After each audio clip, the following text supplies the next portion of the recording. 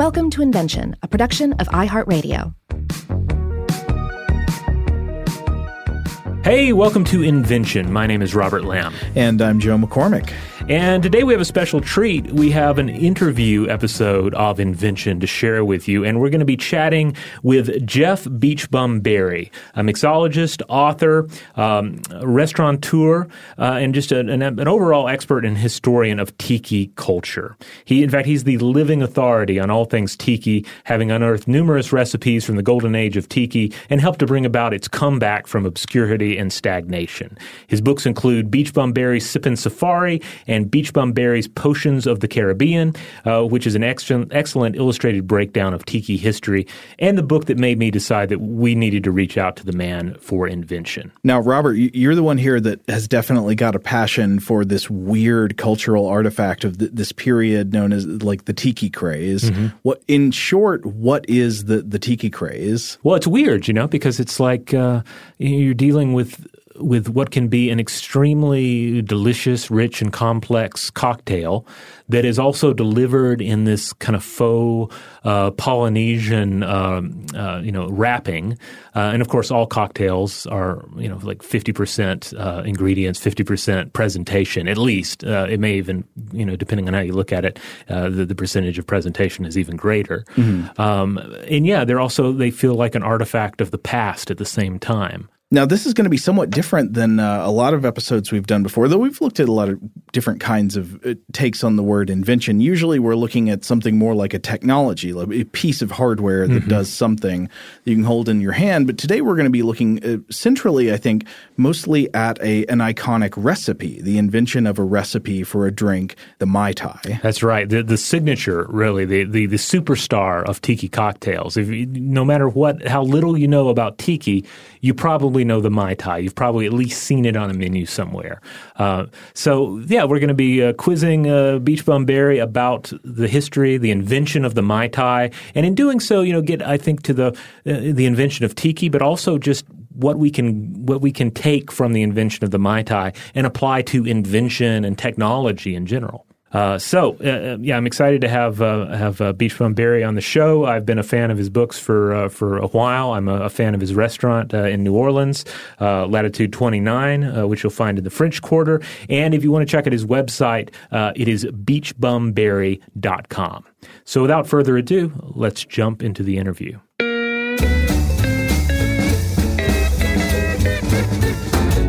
All right, welcome to the show. Jeff, would you mind introducing yourself to our listeners? Yeah, aloha. My name is Jeff Berry, alias Beachbum Berry, and I write books about Polynesian drinks and food, and I own a restaurant and bar called Latitude 29 in New Orleans. All right. Well, we're going to be discussing the origins of tiki drinks, how the signature Mai Tai came to be, and how America fell in love with the tiki cocktail. But first, how did Jeff Berry fall in love with tiki and become the Beach Bum? The way I fell down the tiki rabbit hole was about, I must have been 8 years old, maybe younger. And my parents, we lived in the San Fernando Valley, just outside of Los Angeles. And at that time in the 60s, just about every town or city had at least one, Polynesian-themed restaurant or bar. The fad had sort of hit its peak in the 60s. And the place they took me to was called Ah Fong's. And it was just a Chinese restaurant. But what they had done was they had taken over a failed business called the Bora Bora Room. The Bora Bora Room had spent so much money on decor that they went out of business. They couldn't recoup their costs. So the place was beautiful. It was full of like running waterfalls and, a canoe hanging from the ceiling. And there were these dawn to dusk lighting changes with this little miniature island diorama behind the bar. And you had to walk through the bar to get to the restaurant. So I noticed that. And I just became a Polynesiac at that point. And this faux Polynesia, this sort of like little movie set Polynesia, actually made me want to go to the actual Polynesia, which I did. And of course, when I got old enough to drink, I wanted to find these places so I can actually drink in them. And that was 1980, and they were starting to disappear. The fad was over. So there were still a couple of places left. The Tiki Tea little tiny place which is actually still there, third generation owners. And then Trader Vic's was still there. So I went to the places that were there and tried some drinks, and they kind of blew my mind. I mean, the good ones were really, really good. And this was at a time when this was the cocktail dark ages. You couldn't get a good drink anywhere. Nobody was using fresh juices. Everybody was using mixes from a can or a squeeze bottle. And tiki places were the only places that were still doing drinks the way they made them in the 30s, 40s, and 50s. They were using fresh juice. They were using, house-made syrups and premium rums, and they were mixing all these complicated, teasingly elusive flavors. And basically what they were doing was they were doing craft cocktails like 70 years before that term even existed. So I kept going to these places, not just because I loved the interiors, loved the decor, but because the drinks were so good. And it wasn't until like the 90s that I actually tried to figure out how to make these drinks, because you could not find them in cocktail books. They were top secrets. They were industrial secrets, basically, trade secrets, and very, very jealously guarded because you didn't want rival tiki places making your drinks and stealing your market share. And so you couldn't find them in recipe books. You couldn't find them in newspaper articles when you went to the library and looked up things on microfilm. You couldn't find them basically anywhere. You could find bad ones. Plenty of bad ones were printed, but the good ones were just still secret. And when you talk to the old timers who were making them, by the 90s, there were very few of them left. But when you talk to them, they wouldn't tell you anything. You'd say, well, hey, what's in this drink? It's great. And they go, rum and fruit juice. Like, and sort of like, you knew immediately that was the last question you were going to ask them. So that sort of started me on this thing of trying to find how to make the drinks, which I had to do of necessity because all these places were going out of business. And eventually, if I wanted to have a tiki drink, I'd have to be able to make it at home. Now, I know way less about tiki drinks and tiki culture than Robert does, so I might ask the neophyte questions. This might be a stupid question, but is it possible to patent a drink recipe? Can you try to enforce intellectual property rights on that, or is that just, you can't even get started? That's an excellent question, actually, and it's a question that's still being debated. There's one cocktail book writer, Philip Green, who writes books about Ernest Hemingway and drinking in the 20s and all that. And he's also a trademark lawyer. And he actually did a whole seminar about that because everybody wants to know that now during this whole cocktail renaissance when drinks have become currency again for people's careers. And the short answer is no, you can't. You can trademark a drink name. But you can't actually copyright a recipe, and people can just do what they want once the recipe is out there. It's the same thing with food. I mean, there are plenty of chefs and restaurant owners out there who would love to be able to copyright dishes and only serve them in their places. But I don't know all of the legal intricacies of why you can't, but you can't. Now, there have been drinks that have copyrighted or trademarked. I'm not clear on which. Their names, like the Dark and Stormy, Gosling's Rum trademarked that drink name, which is basically just ginger beer and Gosling's Rum. They want you to use Gosling's Rum and Gosling's ginger beer. So if you are a bar and you serve a Dark and Stormy and you don't use their products and you call it a Dark and Stormy, they could conceivably come after you and sue you for trademark violation. So that's about as close as it gets to being able to protect a recipe. But of course, people will do what I do at my bar, which is I'll just call it the Darker and Stormier, or something like that. So, same thing happened with a very popular drink served in a lot of tiki bars called the Painkiller. Oh yes, the Puster's Rum trademarked that one. So you have to use Puster's Rum in your painkiller, or you can't call it a painkiller. So people call it, all kinds of different things. But they did actually send a cease and desist letter to a bar in New York that was calling itself Painkiller. And if the bar was using Puster's Rum, Puster's would have had no problem with it, but they weren't. And it got kind of heated. The owners of the bar got all New York and said, hey, we're going to do what we want. And then Puster's Rum said, no, you won't. And they basically forced them to change the name of their bar and all this other stuff. So people still remember that, actually, that was about almost 10 years ago now. The fact that you can't enforce intellectual property rights on a recipe makes me wonder if, more complicated cocktail recipes could be a business decision in addition to being a culinary decision. Does that make sense? It does, except for yes and no.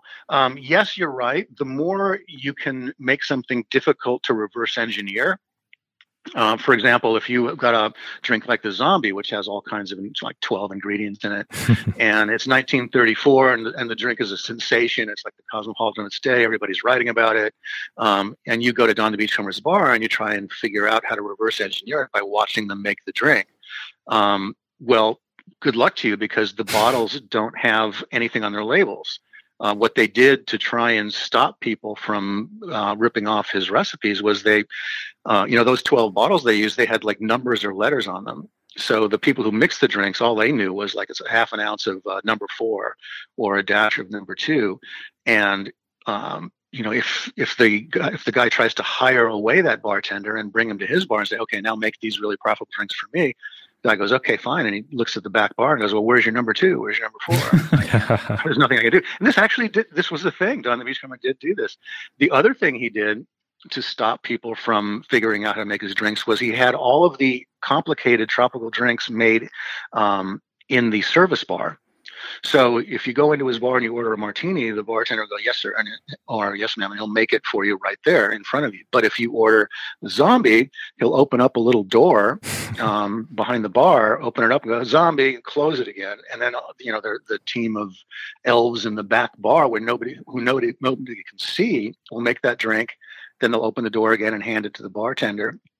And you can still see this being done if you go to the Mai Kai restaurant in Fort Lauderdale, which opened in '56 and was it's amazing, sort of preserved in amber mid-century Polynesian palace. That's the way they make their drinks at the bar. You don't see anybody doing anything.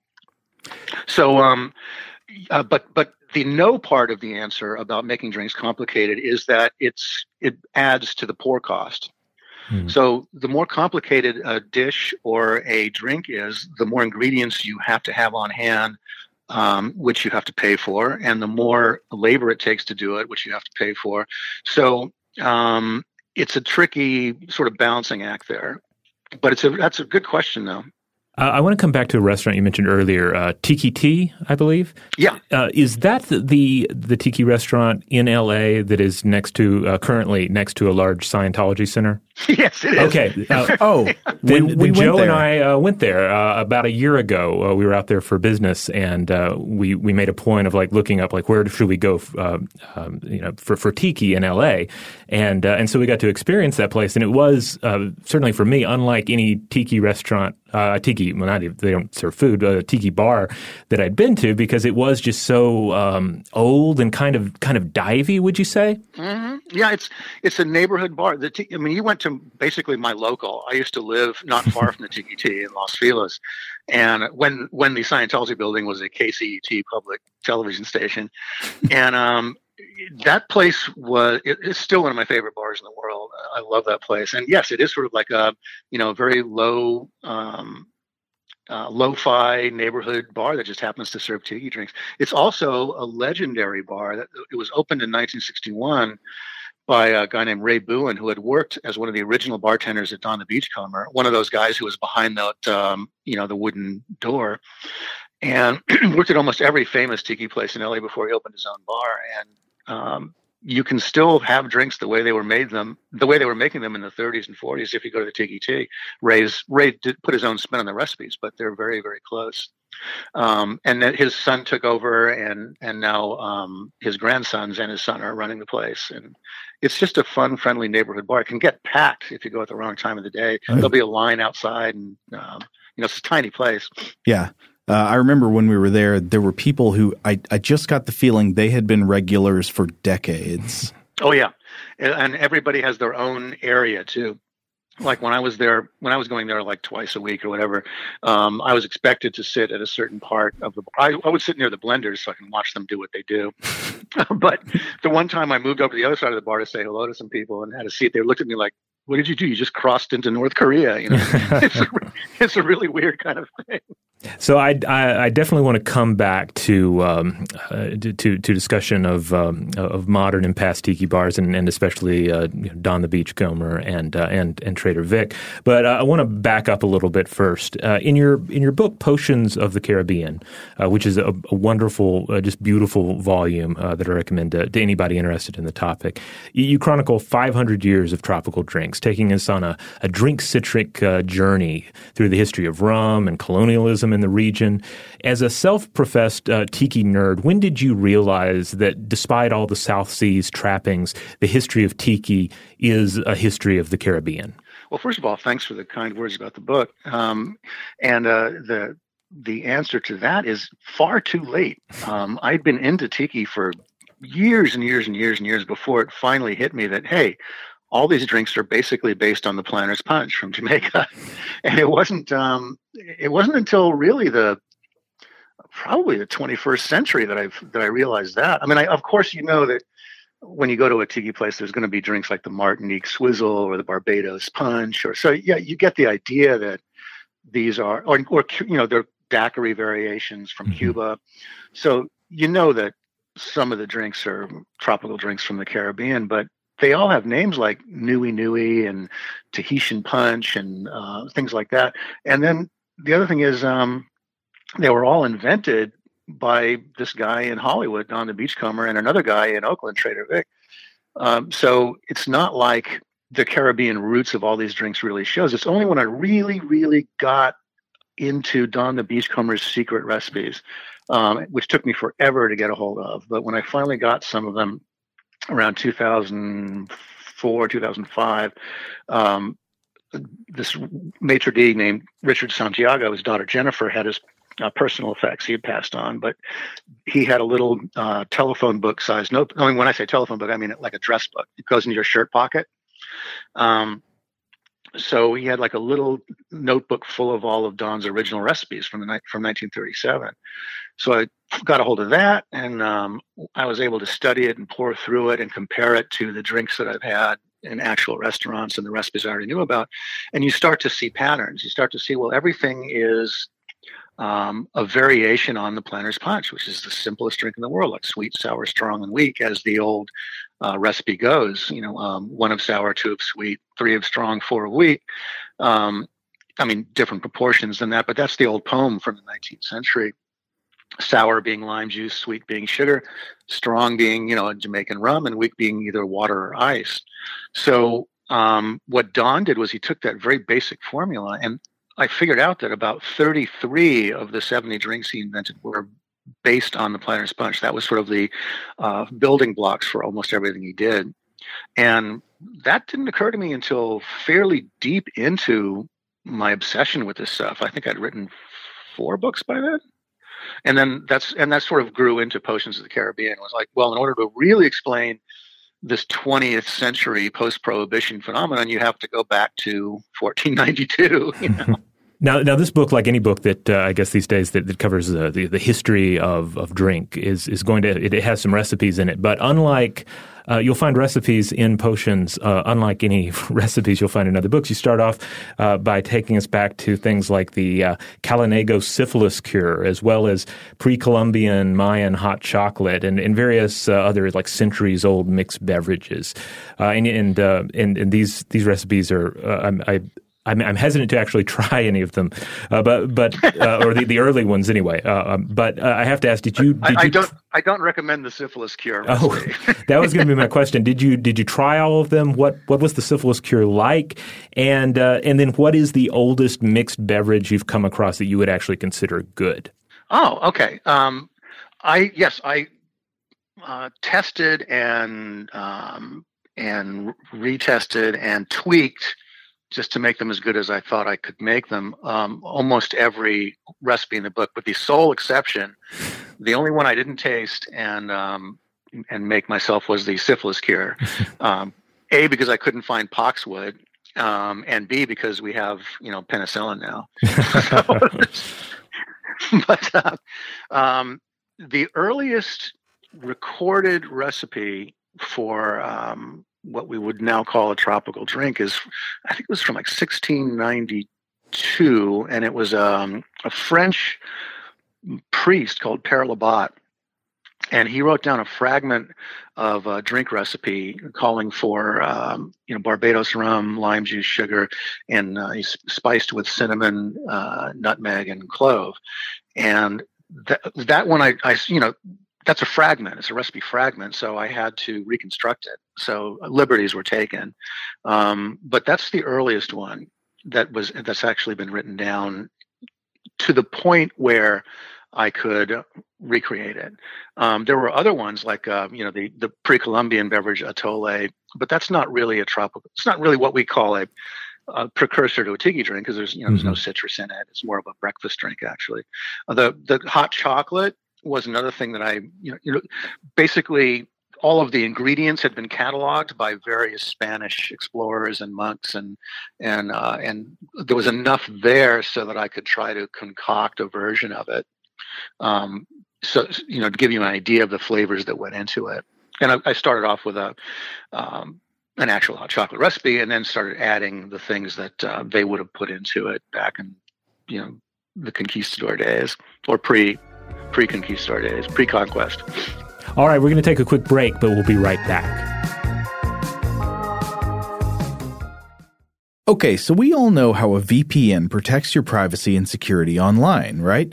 But here's something else that's really cool, and it can take your TV watching game to the next level. You can use a VPN to unlock movies and shows that are only available in other countries. For instance, I've been watching new episodes of Doctor Who. If you want to catch up on Doctor Who and you want to watch it on UK Netflix, you can with ExpressVPN. It's pretty simple. You just fire up the ExpressVPN app, change your location to the UK, refresh Netflix, and you're good to go.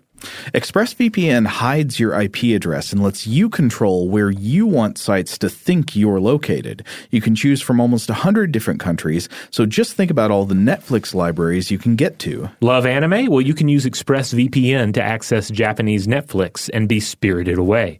But it's not just Netflix. ExpressVPN works with any streaming service, Hulu, BBC, iPlayer, YouTube, you name it. There are hundreds of VPNs out there, but ExpressVPN allows you to watch shows ridiculously fast. There's never any buffering or lag, and you can stream in HD with no problem. ExpressVPN is also compatible with all of your devices, phones, media consoles, smart TVs, and more, so you can watch what you want on the go or on the big screen, wherever you are.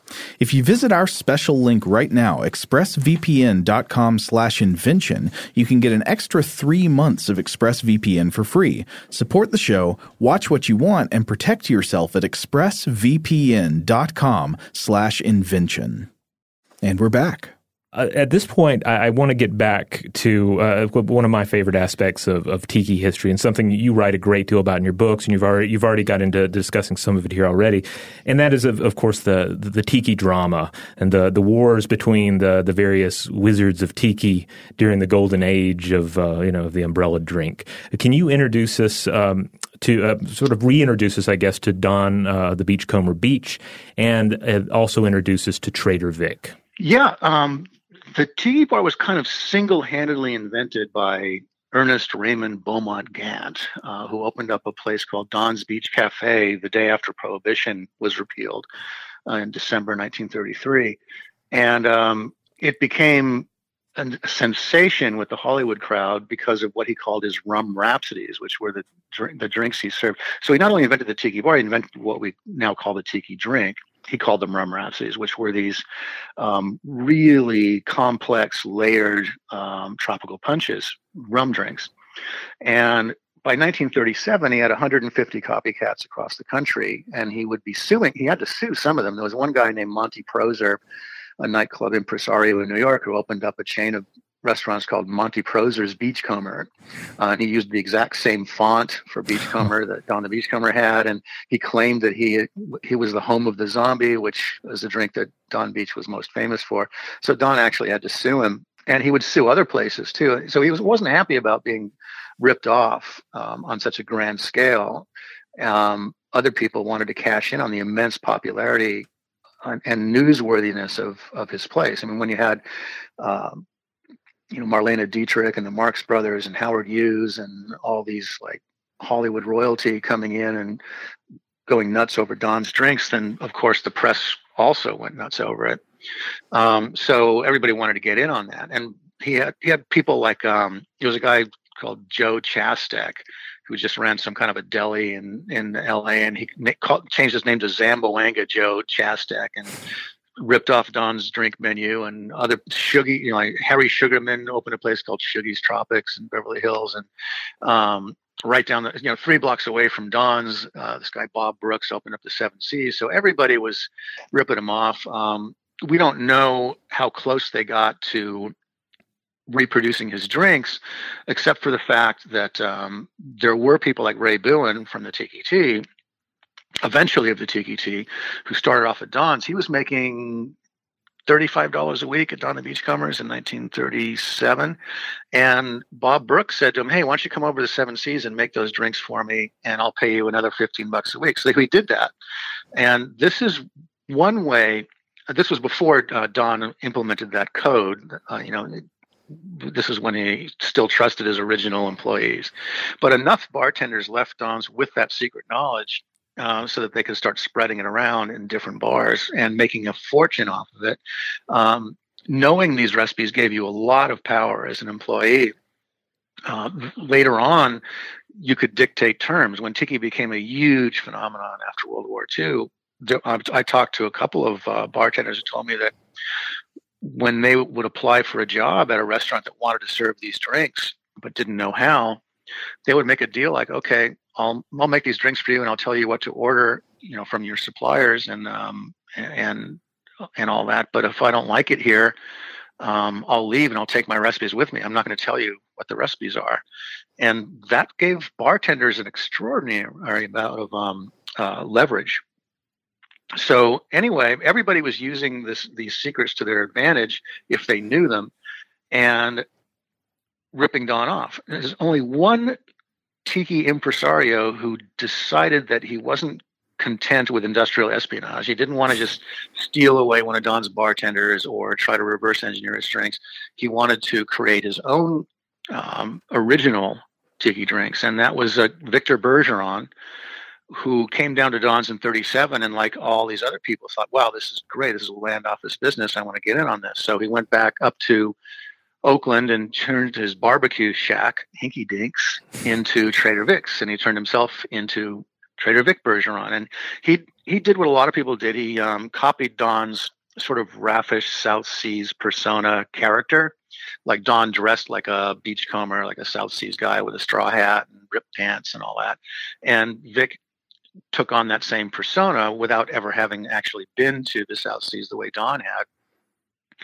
And at first he started serving the same drinks Don did. He tried to make a zombie, failed miserably. It's a terrible drink. his version of the zombie, he wasn't even close. But the difference between Don and Vic and all of the people who were ripping Don off was that Vic was a chef, and he had a really, really, really good palate. And he used that to try to create his own style of tropical drink, as opposed to just, stealing other people's. So he went to Cuba, and he went to Trinidad, and he went to Jamaica, and he learned about tropical drinks the same way Don had. And he learned, he got his education in sweet, sour, strong, and weak, and came back to Trader Vic's and created his own drinks. And the 3 most famous ones are the Scorpion, the Fog Cutter, and of course the Mai Tai. Those were ripped off by hundreds of restaurants the same way that all of Don's drinks, like the Zombie and the Navy Grog and Tahitian Punch and all those, just as they had been ripped off, people started putting Vic's drinks on their menu too. And that's a lot easier for them to do because Vic, unlike Don, actually published his recipes. He was sort of the first real post-World War II celebrity chef who made a fortune with his own food product line, for grocery stores. And he put out cookbooks, and he put out drink recipe books, and he put his drinks in there. Now, not the Mai Tai, though, because that was his signature drink, just like the Zombie was Don's signature drink. But he published his Fog Cutter and Scorpion recipes. In his case, it was a smart business decision because people could go to their local grocery store and buy Trader Vic's Scorpion mix and Trader Vic's Fog Cutter, not Fog Cutter, but Trader Vic's orgeat syrup to put in the fog cutter and Trader Vic's white rum to put into the drink, or Trader Vic's gold rum or Trader Vic's brandy to put into the Scorpion. So he was having it both ways. The Mai Tai, though, he kept secret. If you wanted to make a Trader Vic Mai Tai at home, you bought a bottle of Trader Vic Mai Tai rum and a bottle of Trader Vic Mai Tai mix. He wasn't going to tell you what the actual recipe was that they made in the restaurant. So those two guys had quite a rivalry over the course of their careers. Don really resented when Vic kind of stole his thunder and became the most famous tiki impresario, largely because of the Mai Tai, which really took off and became, it replaced the Zombie as the most famous tiki drink. And Vic was a bit of a better businessman than Don. He opened up a chain of restaurants across the U.S. and eventually Europe and the Middle East and Tokyo. And he got a lot more press than Don did, because Don ended up going to Hawaii and was sort of like out of the mainland public eye as much as Vic was. And to Don's dying day, he claimed that he invented the Mai Tai. It always really bothered him that Trader Vic was famous for creating the Mai Tai. And that gets into the heart of the little war they had. It gets really complicated, and it turns into like a Gilligan's Island sitcom plot almost. Don Beach's widow, Phoebe, I talked to her, emailed with her and went back and forth on it, because she wrote, when she put out a book of Don's recipes in 2003, which was kind of a revelation to see that. But these were all much later versions of his drinks, from like the restaurant was still around in the 80s. She had a recipe for a Mai Tai, which she said Don invented in 1933.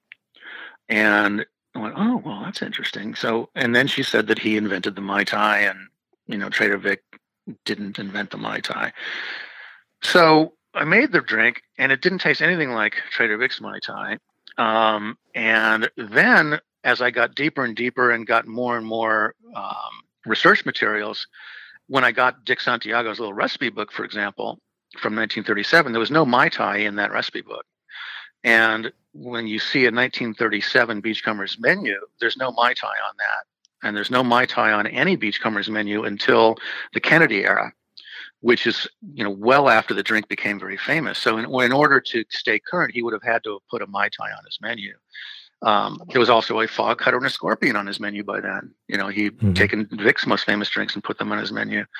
So what happened? Well, Don actually was a beachcomber. He actually loved Tahiti, and he lived there for a while, on the beach. And he would have heard the phrase Mai Tai, or more properly, Maytay, which means basically it's Tahitian for awesome. Oh, that's great. Oh. Maytay. So he would have known that phrase, and it would have naturally been something that he would have named a drink. He called his drink the Mai Tai Swizzle, I believe. And I kept pressing Phoebe about it. It's like, well, why isn't it, why can't I find any evidence of this drink served in his restaurants? And she said, well, it wasn't one of his favorites.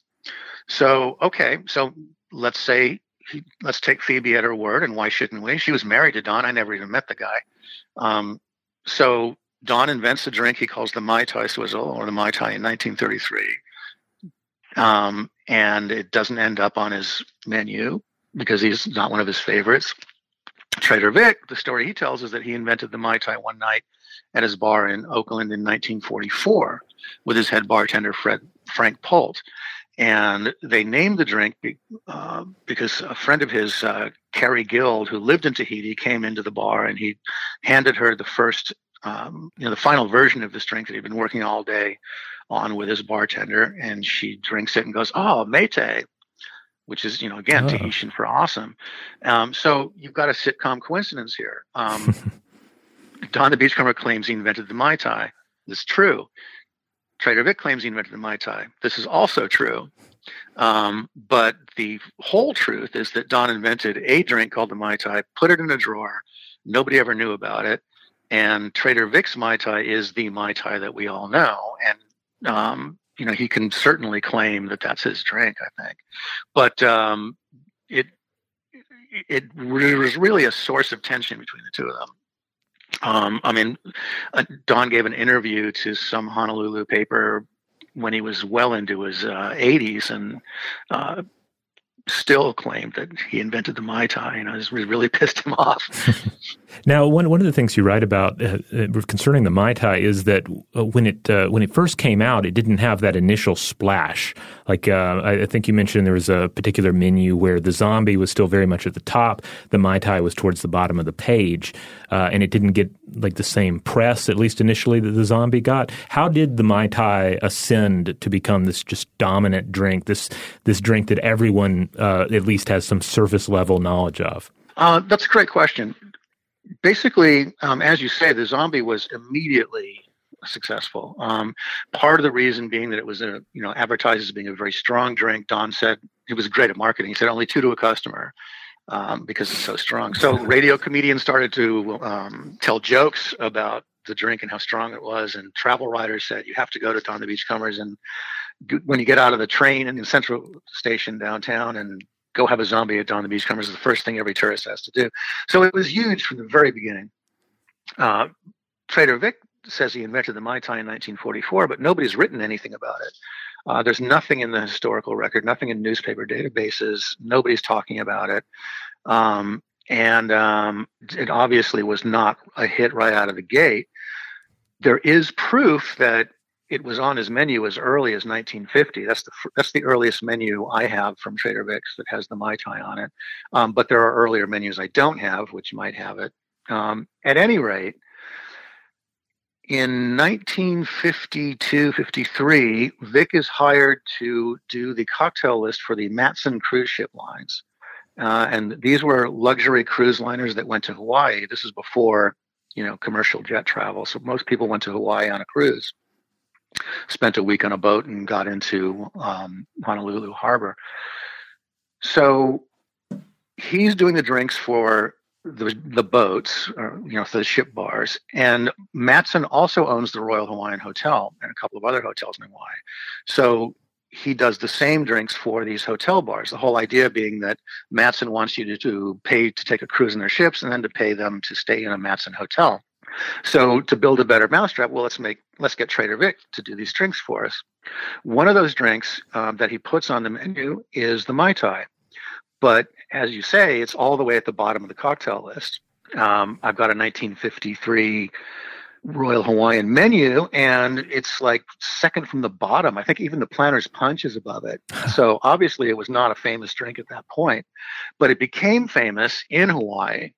I think several reasons. One was that it had a great Hawaiian name. It's a Tahitian name, but it just sounded really Polynesian and really romantic. And the drink name was great. Just like the zombie was a great drink name. Names are very, very important for a drink. It's half the selling point for them. The drink started to spread virally through the islands as a luau drink. Everybody went to a hotel luau, every tourist, and they all, sat there and ate Kahlua pork and lumi salmon off the banana leaf mats and everything. And Mai Tais became the default drink at these luau's.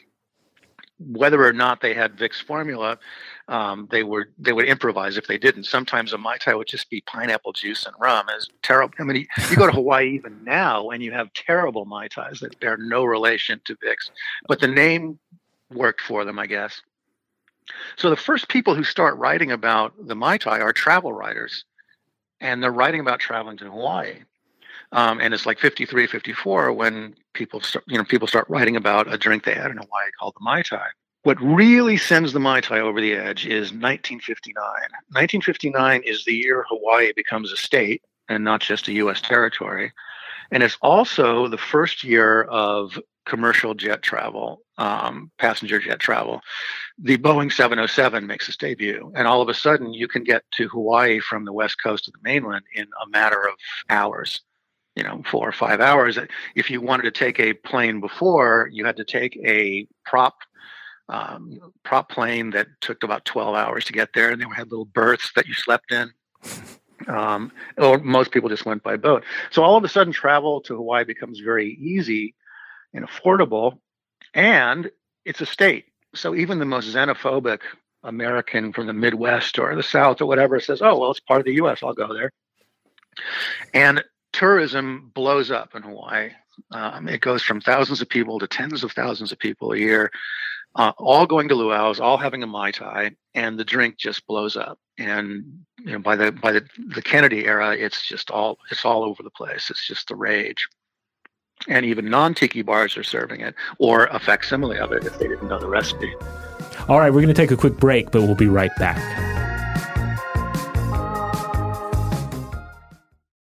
And we're back. All right, so let's fast forward to today. So you have Beachbum Berries Latitude 29 in New Orleans. Has it changed the way you feel about any of the figures in tiki history? And what is your own relationship with secret recipes? That's a great question. Yeah, it's really funny to go from writing about tiki drinks and researching tiki drinks to serving them to people. And it's given me a whole new perspective on people like Don and Vic and all the bartenders who used to work for them and with them, a whole new level of respect for them, because it's running a restaurant's hard. Fortunately, Mrs. Bum takes care of most of the work, but she's the one with all the experience. She kind of dragged me kicking and screaming into opening the place. I'm glad she did. It's been great. But there's a lot of work involved, a lot of people to deal with, and a lot of things to deal with that I never thought about when I was just writing about drinks and restaurants. Things like insurance, plumbing, electricity, payroll tax. It just goes on and on. Permits goes on and on and on and on and on, and it has nothing to do with how great a drink is. It's just keep the place open and keep customers happy. The other thing that was really interesting to me about opening a place is I no longer, after we've been open 5 years now, and for me, the most important thing to hear when I'm walking through the dining room and touching tables and asking how everything is when, not when a customer says, oh, we love this drink. This is a great drink. Thank you so much. It's when they say, oh, we love Sam, or we love Alexandra, we love Brad. They're great, and we those are our staff. So if a server or a bartender is making them, first of all, if they know them by name, and if they're raving about them to the boss, like that makes me happier than anything they could say about the drinks. It's like if you have a good experience, and if our people show you a good time and make you feel welcome and happy, that's, aloha bartending, if you will. Mm-hmm. That's something that, that's very, very important. And I never really grasped that when I was just a customer at these places. So there's so many more dimensions to dealing with the drinks and with the creation of the drinks as well. One technical note, one of the things that was very eye-opening to me was when I was researching recipes or tweaking recipes or trying to reverse engineer them based on, bartenders' notes or whatever, or fragments. If I wanted to spend a half an hour to make a drink, I could do it. And if I wanted to spend $80 on one particular bottle of rum that would taste best in the drink, I could do that too. And you can't do that when you've got customers who want to be served. You have to work out. I had to look at every single recipe that I wanted to put on my menu at Latitude 29. First of all, there were like 300 I wanted to put on, but I had to cut that down to 30 because you can't have too many recipes on your menu, or the bartenders can't do them. They can't be executed. And also people just get confused. I think 30 is about as much as you can cram onto a menu. Anyway, that was part of the learning curve as well. But when I was revamping the recipes for service, for actually being served at Latitude 29, I had to go through every single one of them and rebalance them and retweak them because I was no longer just trying to make the best possible drink. My goal when I was writing the books was just a very singular goal. It's like, how do I make the best possible drink? Well, that becomes like three-dimensional chess from Star Trek when you're trying to I realized that that's what I had to do from watching other tiki places, other new tiki places. Like if it took 10 minutes to get a drink, no good, and if a drink costs $25, that's also no good. So I had to go from first level, how do I make the best possible drink, to how do I make the best possible drink in the least amount of time? And then the third thing was, how do I make the best possible drink in the least amount of time for the least amount of money? Without sacrificing quality, but still making it so that I could afford the drink, and I could afford to not charge people an arm and a leg for it. So I had to work out systems, and one of them was, as you know, if you've made any of the drinks from these books, most of these drinks, especially Don the Beachcomber's drinks, were flash blended. In other words, they would be put into a top-down Hamilton Beach mixer with a certain amount of crushed ice and blended for like 3 to 5 seconds, not to make a slushy drink, but to sort of swizzle it in a way that no human possibly could without Marvel superhero strength. And it gives the drink a very unique texture, and it dilutes instantly, and it chills instantly, and it's much better than shaking. But the problem is that when I was doing the drinks for the book and guessing how much crushed ice to put into each drink, because that was never indicated on any of the old vintage recipes that I had unearthed, I had to guess at it. And some drinks tasted good with 4 ounces of crushed ice, like half a cup. Some drinks tasted great with a cup and a half, like 12 ounces of crushed ice. Some were perfect with 1 cup of crushed ice. And if you look at my books, that's the way they are. I mean, they all call for a different amount of crushed ice. Well, the first thing I realized was that's going to slow down the bartenders. If they have to, remember how much crushed ice goes into every drink, as well as remember this complicated recipe, that's not good. So what I did was I had to rebalance each drink so that they all used the exact same amount of crushed ice. So the staff never had to think about the amount of ice they were putting into the blender. I just went into a restaurant supply store, got a long-handled 6-ounce scoop, and I rebalanced every drink so that they all worked with 6 ounces of crushed ice. And that's all they have to do now is just like dip the scoop into the ice well, level it off, put it in, and not think about it. And things like that shave precious time off the making of a drink, and also it eliminates mistakes. You're not going to get the wrong amount of crushed ice in there because you don't have to think about it. And that's just one example of some of the things I was doing on that second level of how to make a drink in the least amount of time. And the least amount of money part is, of course you're using quality ingredients, but you're not going to use a $120 bottle of 20-year Appleton Jamaican rum to make your Mai Tai. It's just not, you can't do that. You can't charge people $50 for a Mai Tai. So you have to come up with other rums and mix less expensive rums that are still going to give you that depth of flavor. So that's just a couple of, examples of the kind of you could go much, much deeper and much broader into this whole phenomenon than I ever did when I was just writing the books. When I would look back on some of these recipes and see things that had never occurred to me before I owned a restaurant, before I ever had to make a menu for paying customers. If you look at Don's early recipes from that 1937 book, they're all in very jagged proportions. At 1.5 ounces of this, a 1/4 ounce of that, 3/4 ounces of this, a 1/2 ounce of that. And if you look at that same recipe from a notebook from the 1960s, 30 years later, when he had 30 years more experience, that same drink, he refigured it, reconceived it with the same ingredients to be 3/4 ounce, 3/4 ounce, 3/4 ounce, 3/4 ounce, 3/4 ounce, all the way down the line. And that's speed. He did that purely so that the drink could get out there faster. Because he was dealing with a more high volume situation. Instead of making it a drink at his tiny little bar in Hollywood, he had to come up with recipes that could be made, serve 700,000 drinks a night.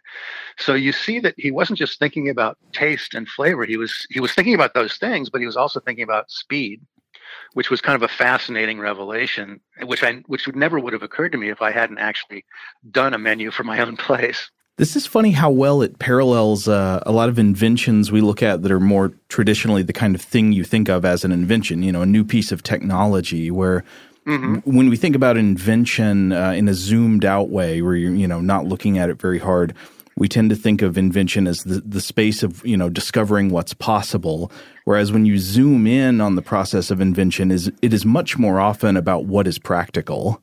Yeah, absolutely. That's a perfect way to encapsulate it. And that was my learning curve. It's like, and you're absolutely right. With whether the invention is, the internal combustion engine, whether the invention is a zombie cocktail, whether the invention is like a paper cutter. It's all about, okay, you've invented this thing. Now you have to be able to replicate it, and you have to be able to make it faster and cheaper and streamline it and, add. So yeah, you're absolutely right. It's the same process. I never thought of it that way until today. Now, you have also invented some cocktails. So I'm curious, like, what is your mindset like today if you're seeking to come up with a new cocktail? Are you engaging in this exercise as Jeff Berry, the author and tiki historian, or is it more in the mindset of Jeff Berry, the restaurant owner? That's a great question. It's all of that has to be thrown out of your head when you're trying to create something. Mm-hmm. I used to work in screenwriting and journalism and advertising and other forms of writing. And the best piece of advice I ever got about writing anything was write with no attachment to outcome. Don't think about who's going to want to buy this or even who's going to want to read it. Just write it. Just get it done. And then worry about all that other stuff later. And the drink making process has always been like that for me, and it hasn't changed. Owning the restaurant hasn't changed it. Writing these books hasn't changed it. For me, I was and in many ways still am an amateur. In every sense of the word. An amateur is someone who loves whatever it is they're obsessed about. So for me, it was a hobby. All this drink stuff, all through the 1980s and 90s, and writing these books until we actually opened Latitude. It was a hobby. I was coming at it as an amateur. I had no professional training whatsoever. No mentors, no guidebooks, nothing to go on about how to make a drink. That was mine. I have plenty of guidebooks about how to make a drink that wasn't mine, but as far as creating a drink, that all started to happen kind of accidentally. I was researching these recipes. I was uncovering all these long lost drinks, and very often the recipes were either in code, which we talked about earlier, and I had to crack the code, or there were fragments, or there were like bartender's notes to self. We already used the example of how they wouldn't indicate how the drink was actually put together, whether it was shaken or blended, and if it was blended, how much ice. So there was a lot of guesswork involved. And over time, without realizing it, by osmosis, I was sort of like getting an education in tropical mixology just by trying to recreate these drinks that already existed in one form or another. And gradually it got to the point where I felt confident enough to try and invent my own stuff. But it was always just noodling around. It was just like tinkering with something in the garage pretty much. I never developed a method for making a drink. It would always just be, oh, okay, here's this bottle. What's this stuff? Oh, it's a very herbal chartreuse. Is a very herbal liqueur. It sounds.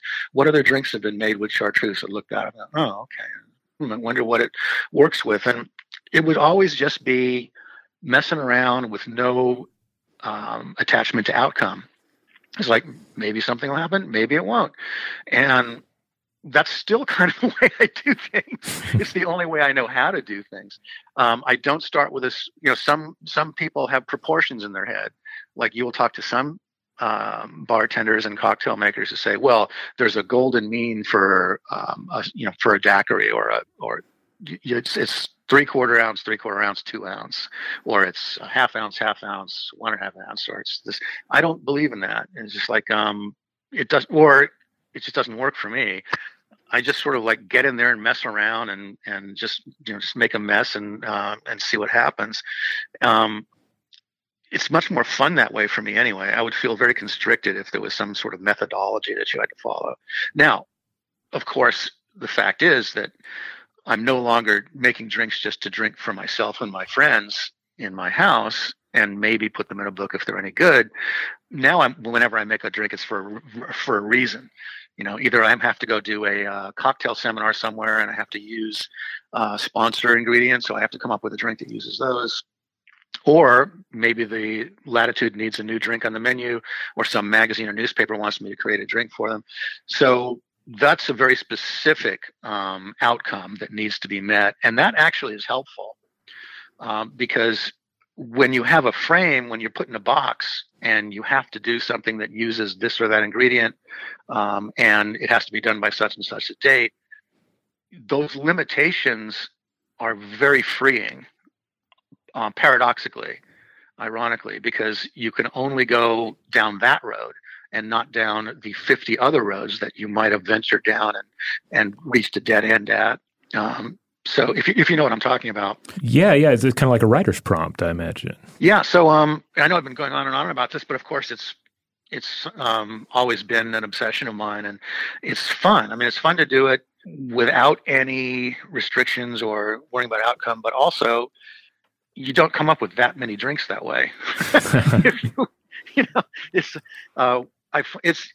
I just did a bunch of drinks for this puree company called Real, Real syrups. They do coconut and passion fruit and all these other things. And they wanted 17 recipes, one for each one of their expressions, each one of their flavors. And I thought, oh my God, that'll take me 5 years. I come up with one drink every 3 years. But having those restrictions, I zoomed through it. Like I did it in about 5 days, and it was very freeing to be put in this box where, okay, you have to use this raspberry puree in a drink. That's job one. And you can't use rum in every single one of these 17 drinks. What will work with a raspberry that isn't rum? So then you have a different base spirit. You lock into that. And okay, what citrus works with raspberry? Does lime work? Does lemon work? What's the best one? So you get it done faster, and it narrows your focus to the point where you can actually complete something. So one of my favorite facts that stood out from Potions of the Caribbean was just this weird bit where you mentioned that I think it was Jackie Kennedy's recipe for a daiquiri involved frozen limeade. It was like store-bought frozen limeade.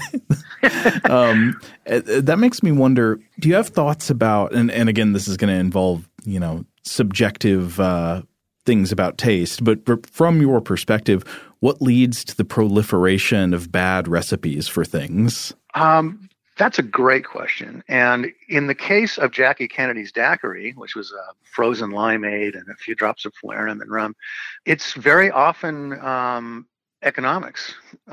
Now, of course, Jackie Kennedy came from a very wealthy family, and she was married to the president of the United States. They could afford fresh lime juice. They could afford to pay an in-house chef to make their daiquiris for them. But you have to remember the times. This was during the beginning of the industrial food complex, where you had frozen TV dinners, frozen juices, everybody had a refrigerator and a freezer, and all kitchens with appliances. Suburbia was growing, and convenience was the order of the day, and food companies responded to that.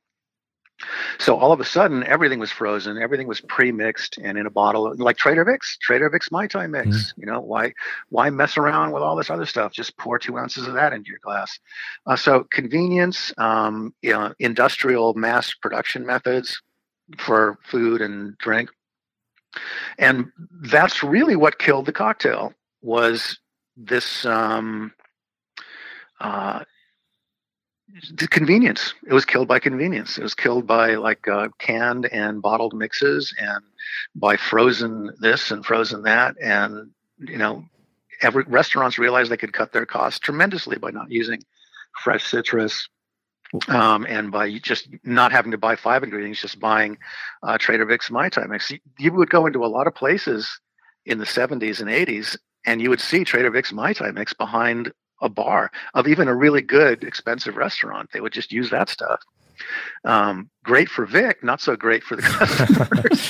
Well, yeah, I'm not an expert at this, but I mean, am I correct in thinking that citrus juice just does not age well? That is not something that sits around on the shelf and stays good.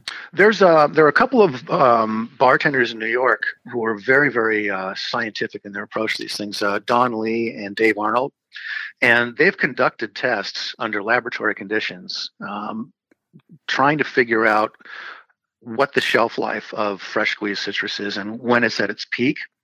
And I don't remember the specifics, but I think after 4 hours, it starts to lose its crispness and its best flavor.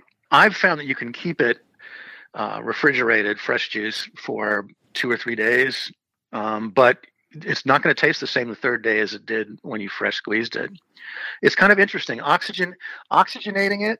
There are other bartenders that say, well, I don't think fresh squeezed juice is that when you're cutting a lime open, when you're making a daiquiri, for example, rum, lime, and sugar. Okay, if you're at the bar, you cut a lime open, you're squeezing it into the shaker, so it's as fresh as you could possibly get. It's just been cut and squeezed.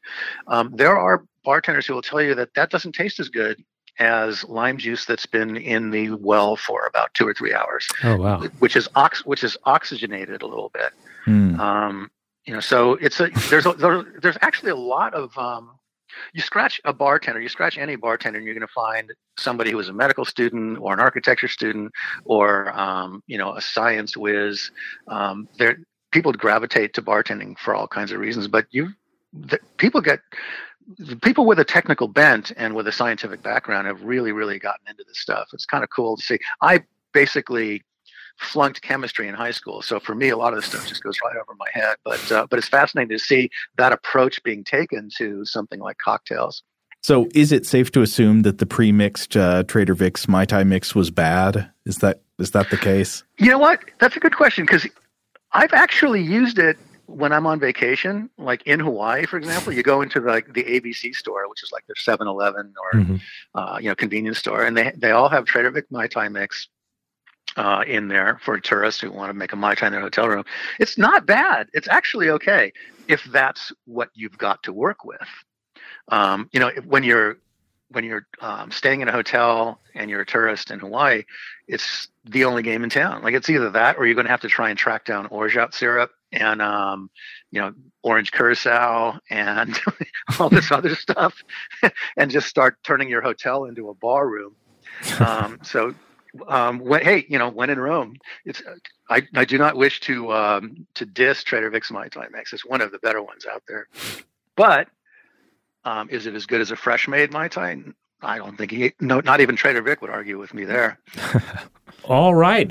Jeff, the Beachbum Berry, thanks for coming on the show and chatting with us about tiki history, Mai Tai history. The books are all out there. The app, Total Tiki, is excellent. I am proud or ashamed to admit that I use it almost on a daily basis, and also I'm a huge fan of your restaurant. I only make it down to New Orleans once a year, but when I go, I make sure I come by for at least a couple of drinks.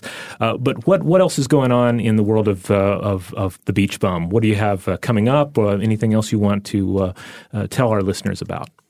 Well, the one thing which it's a little early to talk about because it just ended, but I partnered up with Cocktail Kingdom about doing some pop-up bars, Sippin' Santa's Surf Shack, which they've shortened just to Sippin' Santa. It's a mashup of Christmas decor and flavors and tiki decor and flavors.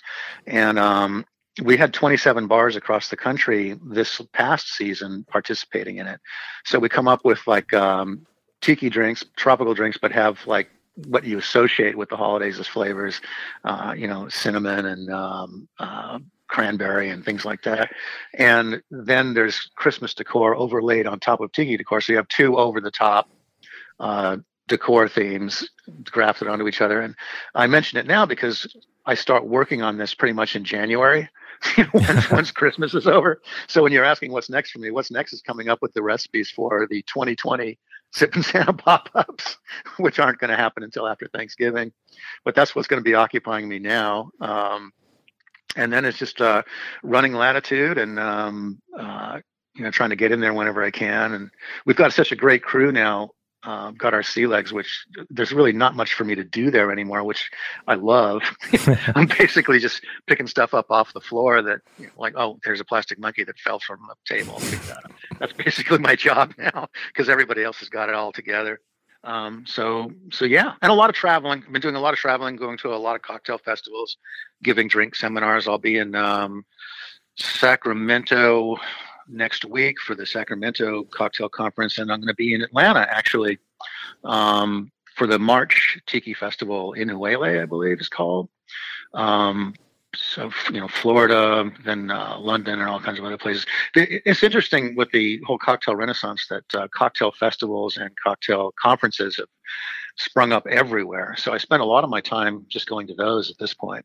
Awesome. Well, safe travels as you make your way around the map for all of this, and we'll be looking forward to Christmas 2020. All right. All right. Thanks, you. Guys. Thanks.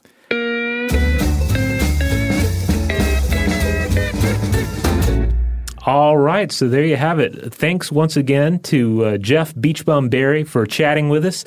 Again, he's the author of several books that you'll find in print, including Beachbum Berry's Sippin' Safari and Beachbum Berry's Potions of the Caribbean. Again, his restaurant is Beachbum Berry's Latitude 29 in the French Quarter of New Orleans. And if you want to check out his website, it's beachbumberry.com. Oh, and the app, Total Tiki, that's the app that I use way too often.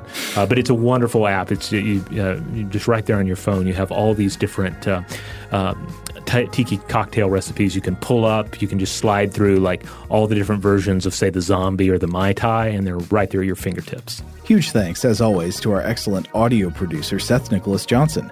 If you would like to get in touch with us with feedback on this episode or any other, to suggest a topic for the future, or just to say hello, you can email us at contact@inventionpod.com. Invention is a production of iHeartRadio. For more podcasts from iHeartRadio, visit the iHeartRadio app, Apple Podcasts, or wherever you listen to your favorite shows.